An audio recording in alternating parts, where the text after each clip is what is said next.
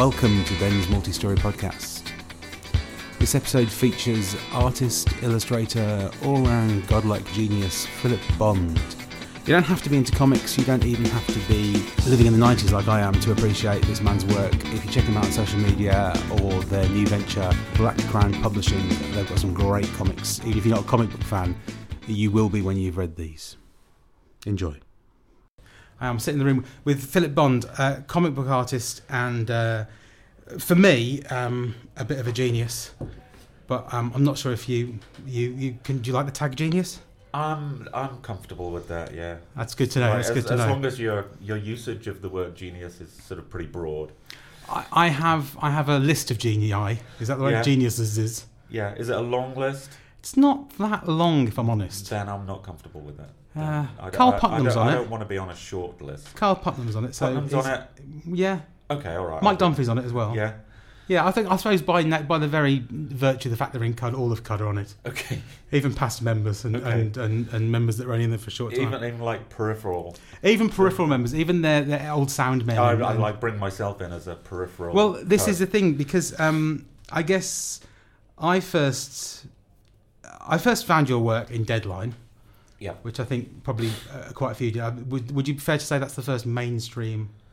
If it was mainstream, then yeah, that was really it was our first work. And I say us because it was like a bunch of college friends really who turned out to be Jamie Hewlett and Alan Martin. So it was just a bunch of friends, and yeah, that was our first. That really was our first published work, issue 1 of Deadline. In 1980, whatever it was, 1989 maybe? 88, 89? 80... Oh, I don't know. No, I want to say 88 for some reason. It probably was 88 because I think they were like celebrating the 30th anniversary of Tank Girl at the moment. Yes. Yeah. That would make sense. So it would be 88, yeah. Yeah, and I don't know why I remember that. I say mainstream, I guess it was in my mainstream, and I guess at that point it was that kind of... it's hard to say, isn't it? Because you're at that time when there was an explosion of indie bands, as they were called, and people like Cud, and it was a John Peel thing, and I was in the sixth form, and it was all coming up to the sixth form, and I guess you were kind of. I've always been enjoyed illustrations, and I was brought up on 2000 AD. Yeah. So I guess that was kind of, to me, it felt like my 2000 AD, but with music. Yeah. That's nice. And there was a lot of music in it, wasn't there? Yeah. There was a lot of references to music. Music was like completely integral to the whole thing. It was, we were all influenced by music, and we wanted music to be a part of it. And it was when we knew it was going to be like a magazine format, like a magazine with comics, and there were going to be interviews and features and stuff like that. Then it was. Yeah, it was music and comics, which is actually what we're doing now. Strangely enough. We'll get to that eventually. Yes, it all comes full circle. It does. In a very handy way, because it's like, yeah. So, let's go back, because I think, I know you mentioned Jamie Hewlett and Alan Martin, and obviously they created, in the same way that Judge Dredd became the cover girl, I want to say, for the pin-up girl for 2000 AD, and obviously wasn't on the front cover for the first few issues or the first few progs. Yeah. And then eventually became like the main thing. Tank Girl kind of became much bigger than Deadline quite quickly. Yeah. Yeah. So first and foremost, you were responsible for a strip called Wide World. Yeah. Which I always thought was better than Tank Girl, if I'm honest. But possibly because Tank Girl was rooted in, and there's a lot of Tank Girl fans out there, that was rooted in a kind of a fantasy. Yeah. Whereas Wide World seemed to be, everything in it was so familiar. Even though I wasn't kind of a teenage girl. Yeah. It was kind of rooted in reality. I guess that was kind of the point of it. Yeah, that it was based in reality, but there was weird things just like dropped in there. Yeah, I suppose, which made it wired. That was the original thing. It was nothing to do with like wired and wireless like we have these days. No, it was originally it was from the Fall song. Was it Totally Wired? Yeah. So that was where the Wired came from. It's like that's even, you like know what? Wired, as in like Wired. That is my favourite strip, right? But that because I love The Fall, that makes it even more special. Just to know that connection's there. Just I don't think I ever told anybody that before. Well, there you go. There you go. But, there so you go. why? Okay, so this has just dawned on me as well. When I was thinking about Deadline, that it's quite a feminist kind of manifesto thing going on. It was all girls, wasn't it? But the writers were all boys. Yeah. Sorry about that. No, don't apologise. I it is what it is. Yeah. But was that a conscious decision from? It was actually a conscious decision early on, because when Brett Ewins and Steve Dillon started it, Brett was doing the Johnny Nemo story, and Steve was doing what was Steve doing in there? He had a bunch of different things, but there was like the Bebop and Lula thing. Yeah. But yeah, I think that when they came to us, one of the things that they asked for was female characters. I mean, they thought there were too many male characters already in there, and I guess I don't want to reference 2000 AD too much, but obviously at the time it was quite a massive. It was like the mainstay, and it was a mainstream comic, but it was also loved by a lot of people. Had people like Alan Moore writing for it, and the artists themselves. And there were a couple of female. Obviously, Ian Gibson's Halo Jones, which is getting a revamp. I think they're putting out as individual magazines or something. They're comics now, aren't they? Or I don't know. I was seeing someone, because you follow people on Twitter and they talk about these things. Yeah, Will, I can see there was Will instead from Will from Cud. Obviously, he tweets a lot about comics. He's my main line for comic information.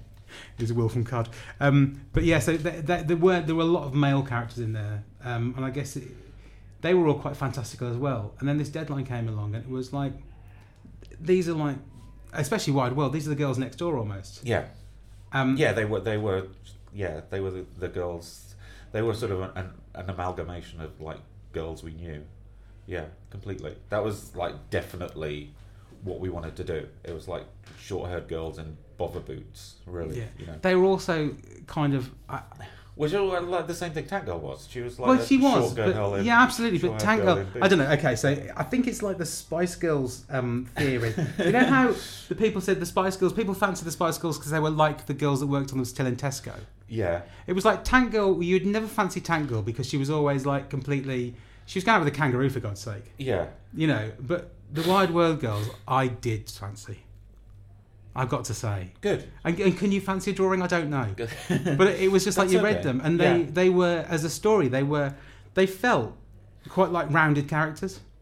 Yeah. I guess you felt like you knew them. I think you project onto them that. I think like that's just me then. They No, I think like because they seem like people you might know, you sort of round them, like even though they may not be particularly written like that, you sort of give them that because they look familiar. Well, yeah, but that's part of it then. Surely that's because I can't claim to have written them as well-rounded characters. It was such a long time ago, and I was a kid. I never considered it sort of particularly well-written or drawn. I mean, it was the best I could do at the time. Do you ever look back at them? Rarely, actually. No, not so much. Because I know I've mentioned this, but it was the first time I'd ever seen. I always see the mistakes. I always see the things I'd like to have done better. I guess so. Not mistakes, but just like if you were doing it now, if I was doing it now, I wouldn't have drawn like I don't draw faces like that, do I? It's horrible. No, it's not horrible. That was the time. It's like I wish I'd ever drawn faces like that. That's the way it was drawn. That's what it was. So, but it's the first time I'd ever seen a comic book artist like represent himself and draw himself. Yeah. As kind of a meta thing. I'm sure it wasn't the first time it had been done. I'm sure it was. I know people like they did it in Mad a lot, and people like Robert Crumb did it. Yeah. But from my kind of consumption of contemporary work, like comics and stuff, it was one of the few times that I'd seen an artist like you. I remember there's a frame that you sit at your desk. Yeah. And like kind of just despair, and I don't know. It was just like it made me want to draw just like that. And then on top of that, there was all the references that you'd spend the badges they were wearing, and you'd spend a long time trying to work out what all the references were. Yeah. But I'm sure you probably put them in there not because of that, just because it was part of your life. Yeah. I think we did throw them in there as sort of like secret sort of signifiers, like stuff for people to pick up, people in the know, like, you know, would recognise that just from a glimpse of like the middle of a t-shirt between the sides of a jacket, that like, oh, it's a Teenage Fan Club shirt, you know, or like, you know, the buttons and the badges and the, you know, they were just like things we threw in there as like a wave to someone you might know. You know, it's just like waving from across the street. Hi, we're into the same things you are. Yeah. So how did it come about that you wrote it?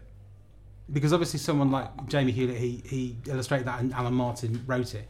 But did you ever kind of want to... Do you want to be a writer, or did you want to be an illustrator, or was it just it was both came together? It was... I don't remember there ever being a single thought about that. It was just I wrote it and drew it. I think at the time I just wanted to do my own draw my own stories, and that meant I had to write them. You know. And I know like what Alan and Jamie were doing was more organic than a writer and an artist. It was much more of a collaboration. You know, Alan was drawing and Jamie was writing as well. Okay. So it wasn't as split as that. So that's quite a hefty alumni, those you three together, isn't it? I would consider that, considering the impact you had. Yeah. And it's funny that we were just a bunch of mates who could draw and write a little bit. I mean, I was just like, you know, I moved to Worthing with my family when I was about 12 or 13, and Alan was just one of the kids I fell in with. I mean, you can't plan things like that; it just happens. You know, that's just where we ended up, and we liked the same things, and he turned out he could write, and I could draw, quite talented. and then we ran into Jamie, and Jamie could draw and was into the same things. Yeah. So Deadline happens, and it's quite successful. You've got people like Brett Ewins, obviously, and Steve Dillon. They already had a history of kind of success, didn't they, within like IPC and 2000 and that stuff. So what happens then? Do you suddenly realise this is your career, or is it just kind of like, well, I'm getting paid, I'm doodling, it's brilliant? It was. We never considered it a career, I guess. But yeah, we were just being paid to do what we wanted to do, so we were quite happy to continue doing it. Did you feel like a pressure to come up with more stories all the time, or? No, not for Deadline. Although we did, like Jamie was doing Fireball, and I did a couple of other things in Deadline, Hot Triggers and a couple of things. But there was no pressure to do other things. It was just what we wanted to do. We did whatever we wanted to do. We just like, you know, if I wanted to take a break from Wide World, I did something else instead. But then like kept coming back to it. But obviously all good things come to an end, and the Deadline machine kind of folds in on itself. Yeah. How was it? What was the time then between you moving to America? There was quite a while. Mostly it was working for American magazines. I did a bit of stuff for 2000 AD, and then I am not at all sure how it came to be that I ended up doing American comics. I don't know. Maybe no, I don't know. No idea. But you ended up drawing them, didn't you, rather than writing them? Yeah. Writing is tough for me. I guess it's a procrastination thing, I suppose. I can't bear a blank page, and doing something completely from scratch, like writing a comic, would just sort of paralyze me. I'd just never get it done. So if I'm working with somebody else, at least I've got a script. At least I've got something there to be that's already started. So your process, if you've got that script in front of you, and I presume it's, I know I read that Alan Moore does a whole litany of exactly what he wants in each frame. Yeah. But I'm presuming that most writers aren't quite as fastidious as that. No. And give you a little bit more latitude. Yeah. So is it a sketchbook process, or is it, does it come to you just like that, or is it always a kind of a thing you work through to kind of make that story come to life? It's starting with sketchbooks. Yeah, starting with just like thumbnails of pages, break it down and see the best way to present it. And I think sort of I've been lucky enough to work mostly with writers who knew what I do, so they knew they were writing for me, so they understood my style and trusted me. So I don't get that Alan Moore kind of thing. Like working with Grant Morrison, the scripts were like a lot of the time very vague. But I think like because he knows my stuff, and he like would trust me to make it make sense as much as a Grant script makes sense. And what's the process after that then? Does it get, because I know comic books, you are married to Shelley Bond, who is the at the moment you guys run Black Crown Publishing, but no, she's had a history of being kind of at Vertigo, the editor of, so I'm presuming that means that she edits not only the finished pages come in, and she'll say, or whoever's at the top, they would say, the editor would say, this panel doesn't make sense, what's going on here? Yeah. Is it the same with a comic book that it would be with a written word? I don't know. Well, with a written word, you'd get a draft, and a book editor would go through and say, this is the wrong bit here. I guess there's certainly different types of editors, and Shelley is like a very hands-on editor, like right from the first drafts of a script. She'll go through like 3 or 4 drafts of a script even, and then like she would bringing in the artist, sort of go through thumbnails and suggest changes, so that in the end, when it comes to the actual finished artwork, there are less changes to be made. It's not like the first thing that she sees is the finished page and says, no, like you're going to have to change that and that and that. Most of the big mistakes are taken care of much earlier. And are you still without? I know illustrators always say, people always want to know what pens I use and things like that. But I'm presuming there's a move to digital. But do you still? Is it? The thumbnails are still obviously in pencil. Yeah. Are you still a traditional media? I have a drawing. I have a panel thing. What do you call them? I don't even know what you call them. A tablet? A tablet, not a tablet, but a screen you can draw. Not just like a sort of Wacom tablet, but like a screen, Surface like a tablet thing. Is it a Cintiq? Yeah, it is. Yeah. Yeah. And I keep going back to it, and I never, so far, haven't been able to feel comfortable with it. So yeah, it's ink on paper for me so far. And it's obviously still works, but the colorizing, that's all on computer. Yeah, I've never been too comfortable with color. I tend not to color my own stuff unless it's a cover. But coloring's always a struggle for me. This whole comic book thing. It's when you like draw, obviously like in college or whatever, and you draw this.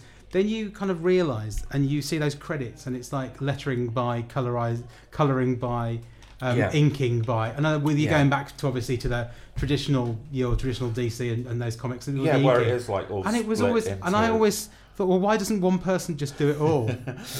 But it doesn't make any sense to me why you wouldn't just do it all. But I guess I'm not in comics, so.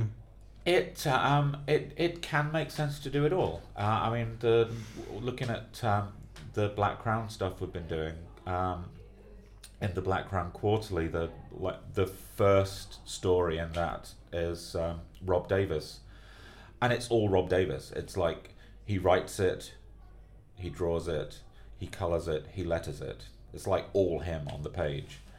And other people are just sort of more comfortable just letting someone else do lettering, because we do have like a really good letterer in India. Aditya. So it's an international product. Is the Crown? Is Black Crown Quarterly product? Yeah. So let's talk a bit about Black Crown then, because this is a Black Crown Publishing, or the Black Crown Pub. Yes. Blackcrown.pub. I believe it's it drinks every Friday, isn't it? The happy hour every Friday. Unfortunately, it's 4:00 our time in Los Angeles, which is midnight in Britain. I'm tucked up in bed. Sadly, we're all tucked up in bed by then. Yeah. So this is a I'm sorry. A project. I would say project. It's not a project, is it? It's a new venture. Yes. Hold on. No worries. I am so sorry. This is okay. All right. Sure. It's my dad. Oh, is he just arrived? Is he? No, he'll be arriving in a couple of hours, I think.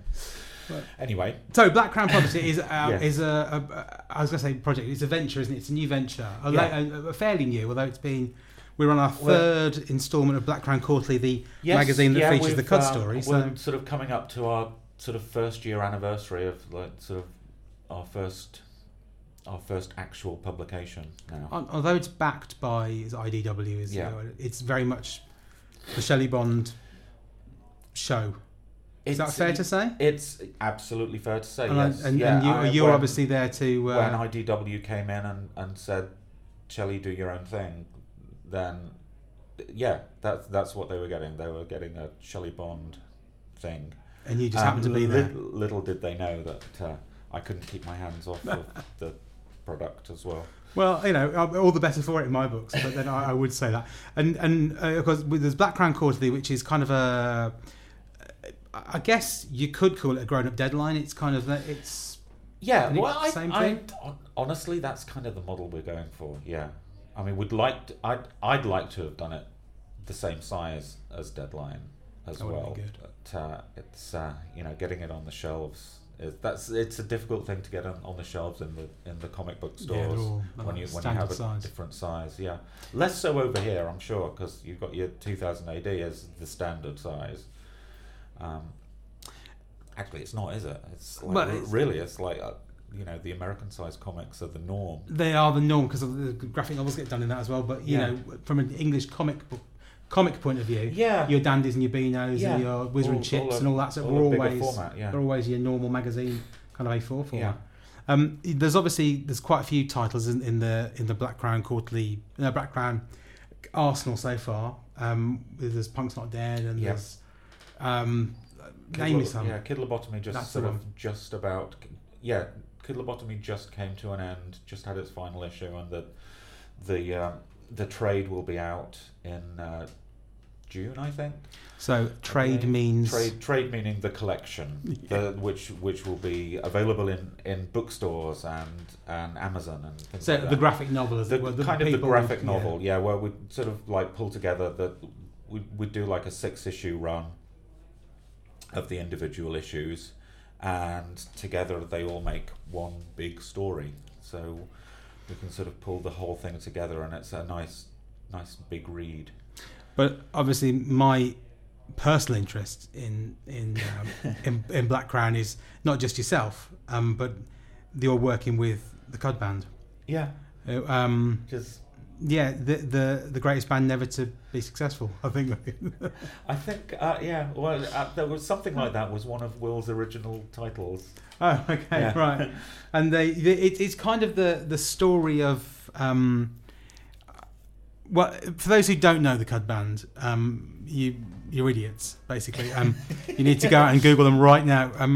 They were a band that went from 87 to 94-ish, kind of peaked out towards the end, and they were, they were kind of undefinable, and I think that's why the music press had a hard time.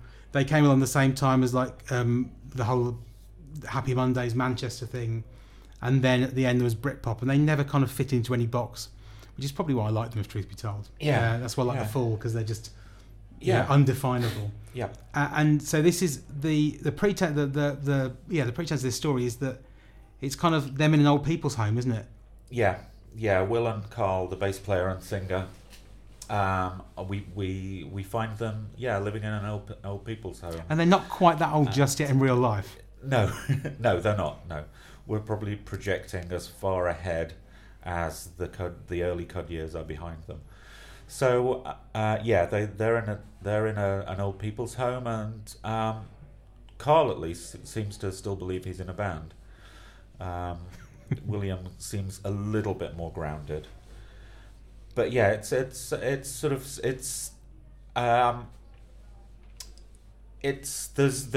are two levels to the story. Yeah, there's like on one level it's about them as old people trying to reform Cud. But also throughout it is reminiscences of actual Cud history. Yes. Which is always nice to see. This isn't the first work you've done with Cud or for Cud, though, is it? Because if you look back in there, not only was the mentions of it in discrete mentions in Wide World and throughout, even Tank Girl has a few Cud references in there. Yep. A T-shirt or two. Oh, definitely, yeah. But there's things like the inserts on Glyn Dillon, and you did one or... Yes, yeah, we did. There was a poster that came with the Aquarius album, and a few other inserts. There was a house you could make, a little cutout house. That Cud built. The house that Cud built, yes, which was with Through the Roof, wasn't it? Is that right? Yes, it was. And then there was a mobile, which came with Purple Love Balloon. The trouble is, the reissue of Purple Love Balloon, the trouble is, I never made any of these. Yeah. Because obviously they're all completely still. Good. In fact, many of those 12-inch probably weren't even played, because I would have bought the CD single, the 7-inch as well. Yeah. Unless there was an extra track on it, which I would have then played. But so the mobile was with Through the Roof. No, that was with Purple Love Balloon, the reissue. If I'm remembering correctly. And Purple Love Balloon is the not the reissue, but the original one. Well, no. Okay. So Purple Love Balloon originally appeared on Haywire. Okay. At the B-side of Haywire. Was it? With Possession. No. Yes. No. Yeah. No, it was, honestly. No. And it was. It was. No, it was. It was Haywire, Purple Love Balloon, Possession. It was a 12-inch. And it was the one with the lock, the padlock on the front, with Haywire with the yellow hearts. And the original Purple Love Balloon begins with him dragging the spectrum. He goes, ding, ding, ding, ding, ding, ding. And in fact, I know that because it's the theme tune I used to this podcast. Okay. Courtesy of Mike, I said go and use that. But the reissue of Purple Love Balloon was when they re-recorded it to film on the Squarius album. Oh. And it doesn't start like that. It starts straight in as doom doom doom doom doom doom, straight in with a choppy guitar. Ah, okay. So the original is on Haywire, the B-side of Haywire, and it's one of those. It's Haywire, Purple Love Balloon, Possession, and it's the one of the finest 3-track combos you're likely to find. Really, I don't know if I ever even knew that. Yeah, that's. I can.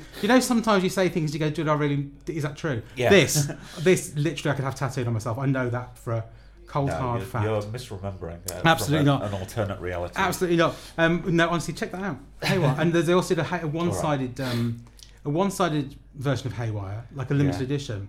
But the ironic thing was that they did 1,000 of these, and they signed 500, and they left 500 blank. So the unsigned one are as rare as the signed ones.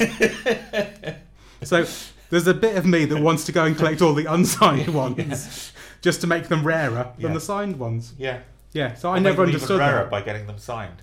But I never understood that. And also, Carl didn't sign them all. Sometimes they signed each other's names. And this has come out later on, so I don't know. I've got one of the signed ones. Yeah. But who knows who signed it? But who knows who signed it? Yeah, and in fact, it's not quite as rare as the unsigned ones. So that's the. Sorry, we meandered there for Cud. A digression indeed. So you stopped for a while. Just go back for illustration wise. Yeah. Storytelling wise, because this is what this is all about. You moved to America, and you I guess a lot of people would like to break into the American comics market and probably don't. Would that be fair to say, or is it a bit like the American music? If you break in America, you're considered a success, that kind of thing? Not necessarily. No. A lot of people have. A lot of artists and writers have been very successful with 2000 AD and just stuck with that, and then a lot have been pulled into the American market as well. It's a different market, and there's a different style of writing and drawing, although things have got much broader now, many more different styles, and certainly in more the indie comics side. It's not, but yeah, the traditional American stuff is like the superheroes, your Batman and Spider-Man. Because I don't know, is this a good time for comics at the moment? Because we seem to be lost in a world of everything's Marvel Universe or DC Universe. And people are obsessed with it. But does that feed into then does smaller comics get a chance because people will go and find those because they've been introduced to comics, or do they get steamrolled? I don't think they get steamrolled. I think there is a big audience for what technically are indie comics. There are some very successful indie comics. I'm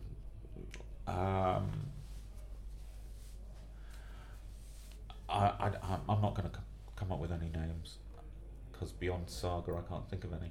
But you think the market is kind of buoyant, or ever buoyant? I think just about buoyant, yeah. But it's not.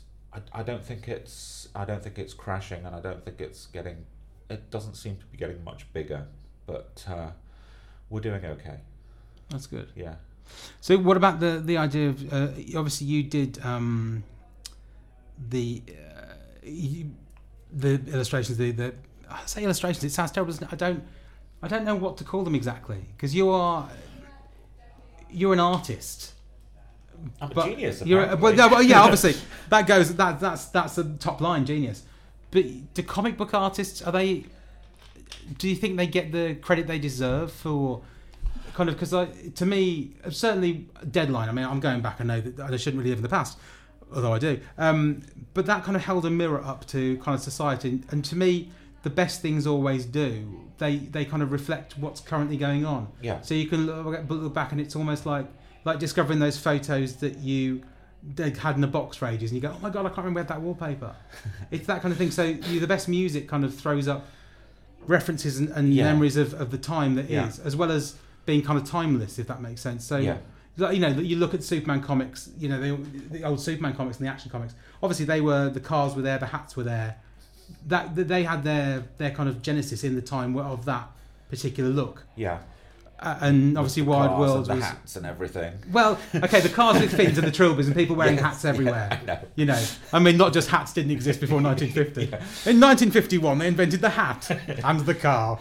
But you know what I mean? It's like you look at Wide World now, and obviously there's things in there like a laundromat or whatever that you maybe would look differently today. Yeah. And they were wearing strange hats, actually. I remember those weird hats that indie kids used to wear. Those strange, sort of just like a round hat. That you invented in 1990, I believe. Yeah, I invented those, yeah. Or 88 is the case, maybe. But so, do you think that our comic book artists or comic book illustrators or whatever the terminology is, get the credit they deserve for... Because obviously a lot of writers, people like Alan Moore, they are, rightly lauded for coming up with amazing stories and, so many things that he's done. But if you look at Watchmen, Dave Gibbons doesn't necessarily get the same kudos, and neither like From Hell is a beautiful, beautiful book, but Eddie Campbell's done a really good job on it, and I don't know if anyone else could have done it quite as the same. Yeah. Do you see what I mean? Do they think the illustrators get the same kind of hero status. Oh, I think so. I you know, like in the general public don't know many of them as much as they. I mean, like if like ask the guy in the street what he knows about Marvel Comics, and like probably the only name they could come up with is Stan Lee. But beyond that, you know, if you ask anyone who is at all familiar with the art form, they do know the names. They know that Jack Kirby would probably be the next name you came up with if you thought about Marvel. Do you think it matters though? Is it a bit like? Does it matter? Is it a bit like radio? Like when you listen to a song on the radio and you like the song and you enjoy the song, but you might not necessarily know who sang it or much about them. Does it? Well, does it matter? If you have that little interest in music, then do you matter? Well, I guess so. You don't. If you're so disinterested in like any form of art that you don't care, as long as it's something pleasant in your ear or your eye, then it doesn't matter. Okay, but I think for anyone who has any interest in music or in this case comics, or a visual literary medium like comics, if you have any interest in like a serious or anything you could actually call an interest rather than just a passing liking, but okay, so then you know the names, you know like if you hear a song on the radio and you like it, you want to know who it is, you want to know where they come from, and you want to know like when they're gonna have another one, and okay, so but there's a certain, what's the word I'm looking for? They were made to be, obviously originally comic books were made to be consumed quite quickly, weren't they? And disposable. And that's, I guess the same way is kind of, there was like, I always think of like 80s pop music. You watch Top of the Pops now and you can't believe you can't remember a song. It's always on BBC4, which I know you live in LA, so it's probably not mean much to you, but they repeat the old Top of the Pops, and you go, oh, it's from 1982, and he goes, I knew every song in 82, and you go, I don't even know I don't remember these people. I don't remember this. I've never heard this song. And you know at the time you must have heard it because it was number 5 in the charts. And so it would have been on Radio 1, it would have been on the countdown. But it's kind of, that was such of a disposable, and that sounds terrible saying music's disposable, but that particular period was pulling out a lot of kind of pop music which didn't have the same... Well, I think as every period has. Yeah, I guess so. I see... When, I come over here like once every couple of years or so, and I know Britain has a very vibrant music scene. I mean, like none of them come to my head right now. No, but I'm like Arctic Monkeys or something, like hugely successful and very good band, and they come into my consciousness across the Atlantic. But then I come over here and I turn on the TV and there's like stuff that I have like is appalling music. I have no interest in at all, and is obviously like utterly disposable. So I think any period in time, you've had that disposable music, and the music that we remember from that time is the music that's important. So which brings me to comics. So are there certain comics that are disposable and others that stand the test of time? I think so. And that, like, all, I mean, I can't say all the publishing companies do things like that. I mean, our experience at DC, I mean, there are books that really do stand the test of time and are important books, and everybody involved in them has a serious investment in the art and literature that they're making.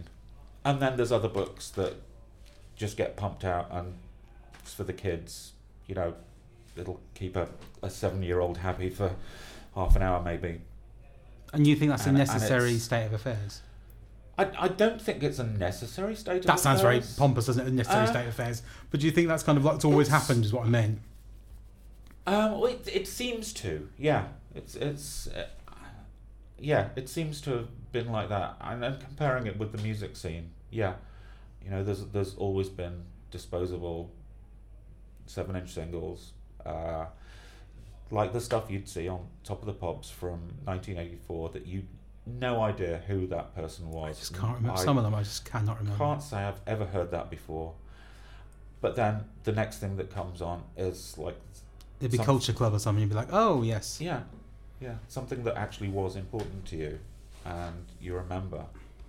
Yeah. And I think it's probably the same with comics. Yeah.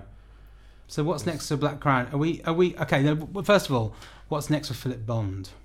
What's next for me? Apart from being Shelley Bond's lackey and General Dog's Body and best boy at at Black Crown Quarterly. I'm credited in the I'm credited in the credits as General Dog's Body, because I really do pretty much all the sort of tidying up and stuff. We've been trusted by IDW to do pretty much everything ourselves. So it really is like a two-man operation. We're in a little office in Burbank, in sunny downtown Burbank, which is quite glamorous. Let's be honest. It sounds. I'm sure it's not, but it is far more glamorous. It is glamorous, yes. Yeah, it's a very village hall near Worthing or whatever. It's a very nice place, but our office is smaller than this room. And and it doesn't have a window. Oh, and it gets hot. There's another message. It gets hot and dark, but yeah, that's where we do pretty much everything. It's where you make the magic.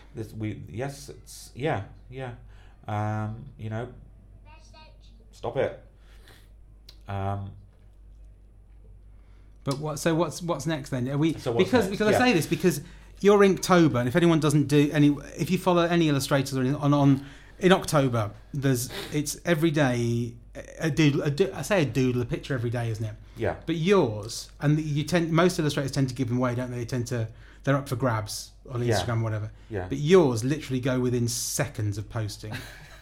And I know that English people will go, well, you post them at ridiculous times. I'm in bed. It's 2:00 in the morning. But they literally do. I have an alert set on my phone for yours. Really? Yeah. An Instagram alert that you can say when they post. Someone they'll. So you didn't get any yet? I don't get any. And I'm not bitter about it. Good luck. That's all I can say. What am I going to do? It's the only fair way to do it. Well, absolutely. I don't. But what I say is the reason I said I've got an alert on my phone, because when I then, even if I'm up at the time and you come straight up, I go on. There's already 4 comments going dibs, dibs, dibs, and it's nigh on impossible. So the reason I say this is not because I'm bitter and angry because I know people who've got them and I haven't, but there is obviously a desire out there for your work. Yeah. So I just wondered, at least in October. Maybe October only. Maybe it's the world tour in October. And I know there's Rich and Strange, which is a double whammy for me, because obviously I like your work and I also like Cud. So for me, it's a bit of a kind of a win-win, and it's kind of perfect. Yeah. But is there a desire? Is it kind of a? Does it make you think? Actually, there's people who like my work. I'm gonna do other stuff, like maybe revisit some other old characters or update them or.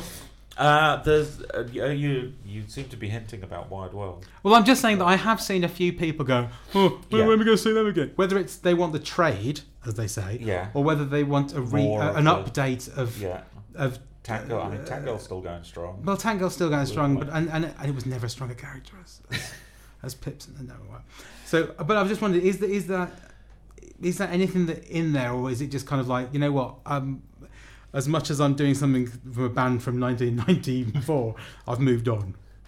No, I still think about revisiting that. I've had ideas about that at least for the last 15 years, and nothing has made it beyond an idea so far. Can I suggest one thing? Go on. Can I suggest that maybe the first episode is them going to watch Cud refilm? Because that's a similar time. And as they were Cud fans, they could be going to see them on the, and that could be like your lead-in to, and a few links to Rich and Strange. I don't know. I'll bear that in mind. yeah. I can't promise anything too soon. Oh, but yeah, there will be more of my stuff. I actually sort of having dipped my toes back into the comics world with Rich and Strange, we're sort of moving on to bigger things. Is all I'm going to say right now. That's very exciting. Yeah, that's a tease, if ever there was one. Yep. Sorry, that's all I'm allowed to do. Okay. Shelley would kill me if I told you any more. And she'd probably kill me as well. And to be honest with you, I value my life more than yours, so I won't say anything more. But I mean, it must be. But from a purely kind of, and I don't know if you suffer from this, but every illustrator that I've ever known, including myself when I was doing it, was you're always riddled with self-doubt that what you were doing wasn't quite good enough. That is the artist's slot. You were getting away with murder because someone could tap you on the shoulder and go, "That's not even work, mate." You know, that kind of thing. Yeah. So that when you put stuff up on Inktober and you have all these people who just around the world go dibs, dibs, dibs, that must make you feel like, it's all right. I've still got it. Yeah. Still got lead in my pencil. It is nice. You know, the whole Instagram and Twitter to some extent as well. More Instagram because it's visual. It's pictures.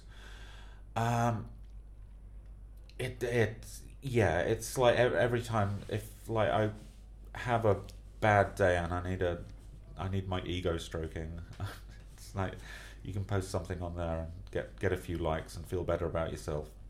I'm sure you get more than a few, truth be told. Not as many as some people. So I guess it would be remiss of me as well to mention Mr. Hewlett, who has gone on to be quite the... What's the word? He's quite the darling of practically everyone. Yeah. Surely you must have some dirt on him that you can... some dirt on him? Oh, boy. Don't you? I mean, if you go back to college, was he always... Did you always think he was going to be talented? Yes. I mean, you didn't think he was going to be talented, but did you think it was going to... But that's not dirt. No, I know that's not dirt. I wouldn't ask you anyway. That would be terrible of me too. Knob once. In the dark. Oh. God, I didn't. Yeah. Ugh. No, I don't even think about that. That's a picture in my head. But that Tank Girl thing, I mean, don't. But Tank Girl, it became this massive thing, and then obviously the Gorillas, and he can kind of do no wrong now. Yeah. He's enormously talented and a complete natural. Yeah, he's and you know, we could see that sort of right from the beginning when we first met him. He can just draw. He can like just doodle, and it's a hilarious thing that's like beautifully drawn. And he just has there's like just life in his lines. You know, some people struggle. Yeah. I think I struggle a lot, labour over things just to make it look free and natural. It's that Quentin Blake thing. Have you ever seen how Quentin Blake draws? Yeah. And he does it over a light box. He draws it first and then overdraws it on a light box. Yeah. But to get the line again, because he wants that initial... He doesn't want to lose that energy. Well, he does that on a light box with his left hand. But yeah, but I just think it's amazing, because he draws it and then he puts it on a light box and redraws it. Yeah. And I just thought that was amazing, because I always thought he literally would just doodle. Yeah. Because that's obviously the urgency, the energy in his work. Yeah. You'd think it was literally just, that was it. Yeah. He did it with his eyes closed almost, but there's actually a real kind of process there to capture that energy, which obviously some people have to work at, and people like, obviously, you say Jamie Hewlett had that energy in his lines. So yeah. You must have a whole a shoebox full of his old work that you're putting away for the pension. of Hewlett's old work. Yeah. Not so much so. Maybe I do. Must be I know I have odds and ends. I have stuff from like our college sketchbooks. I had my sketchbook that he'd sometimes steal away from me, and I'd get it back with pictures with drawings of knobs all over it. That doesn't really surprise me. So what did you're at college? What else are you going to do? What did you study at college? Let's see. We did. Myself and Alan did after a like preliminary year, just sort of studying like a bit of everything. We did a 2-year graphic design course, and that would have been HND, would it? Probably was, yeah. and then we ended up on a audio-visual course. It was like the first year they had it in our college. So we did that for 2 years, which is where when Jamie joined the course. Jamie was actually the year below us. So yeah, it was audio-visual. It was we did like a little bit of.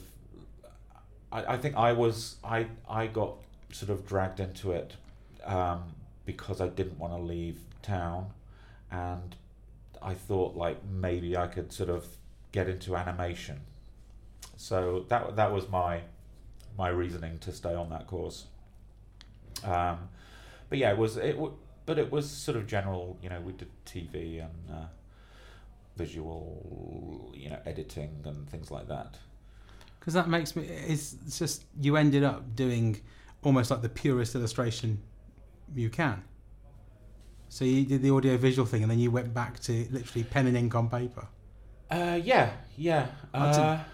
It was this was in like the mid to late 80s, I think, and so there was none of the like computer graphics and that sort of thing.